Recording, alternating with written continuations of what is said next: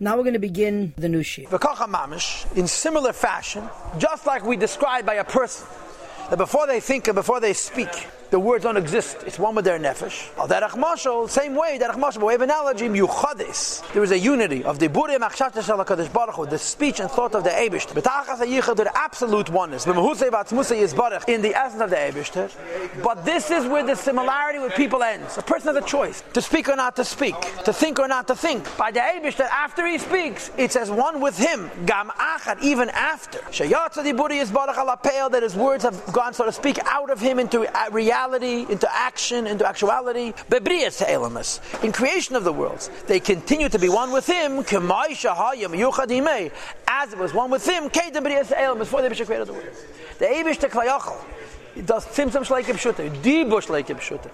Before you've spoken, before you've thought, everything is one with your etzem. By the Eibishter, after he's spoken and after he's thought, it continues one with his etzem. Because Leisas upon him, the Eibishter is all over. Now, but then, if you would know what God knows, you would see that there's no change as far as the Eibishter is concerned whatsoever. The change is only to us.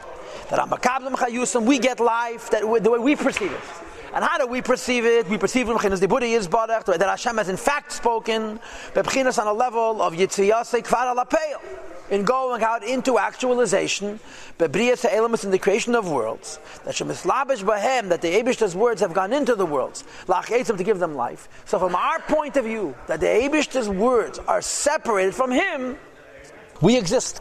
Okay? And how does it work? Through a chain reaction of worlds. You should know, not just Klippas Shleikib Shut doesn't exist really, Atzilus doesn't exist, Ein Sof doesn't exist, no Ruchnizdika world is really separate from the Eibishter at all. It's only from our point of view that we don't experience the truth that everything is the Eibishter, that we do exist, and the nature of our existence is there's a variety of worlds.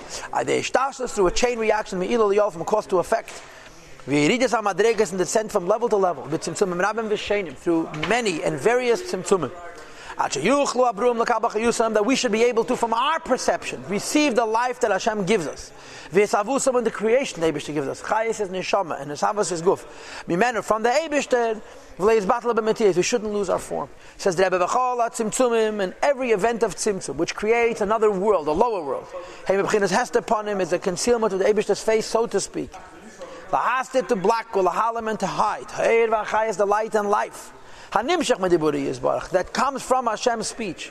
That there should not be a revelation of the koyach of the Eibishter's speech, but too much revelation. Because if it would be too much revelation, the lower worlds cannot be able to receive. So the first point of Dibur is that the world is separated from him. The second and the third point of Dibur is, number two is, it has different levels, each one created separately. And number three is each one has a different amount of chayas, like the air that a person puts into the spoken word has to be limited. And the nimshal is Hashem creates worlds that in our point of view exist, and at the point of view that we have, that we do exist, there is tzimtzumim that should tailor the amount of chayas that comes to us. It shouldn't overwhelm us. It shouldn't be such a great revelation that the lower world should not be able to receive, but that the contrary should be able to get it. For this reason, also. It seems to them, and by the way, them means us, that the light and life of the Eibishter's spoken word, which is invested in the creations, as though who it is, or moved, or something which is separate. From the Eibishter's essence. Only that it comes from the Eibishter. Just like when a person's words come out of the person, they came from the person. They've been separated, but they've been separated from the person. So the Eibishter, when he creates the world, it comes from the Eibishter and it looks separate from the Eibishter. However, if we would know what God knows, we would see that ain't shum, tzimtzum, v'hester, v'helem, there's no contraction and no blocking and no hiddenness that has mastered omaylim lefonav, that blocks and hides as far as the Eibishter's panim is concerned. And as far as the Eibishter is concerned, he's as much found in darkness as he's in light, because the tzimtzum is shaleikib shut. To the ksiv, the pasuk says, Gam cheshech leyachshach v'mekav v'geim, even where it's dark, it's not dark to the Eibishter. In Giluyim, in Ishtalshlus, in the Kav, there's Milo, Matan, Zila, V'yol, there's higher and lower, more or less.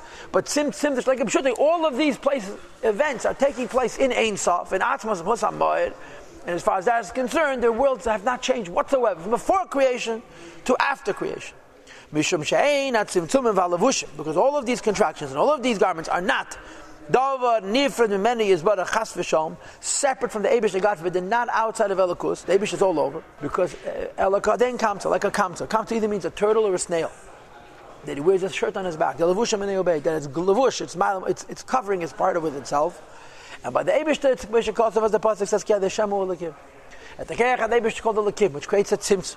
And the Keach Eibush called the vay, which is the truth, are one and the same thing. In other words, where the lekim is, and we don't see Gil Elikus, the Havaya is without any shina. When you custom makamach, well, and therefore, kamei, when you talk about the Eibush, the kluk lachshav mamish, everything is mamish nothing.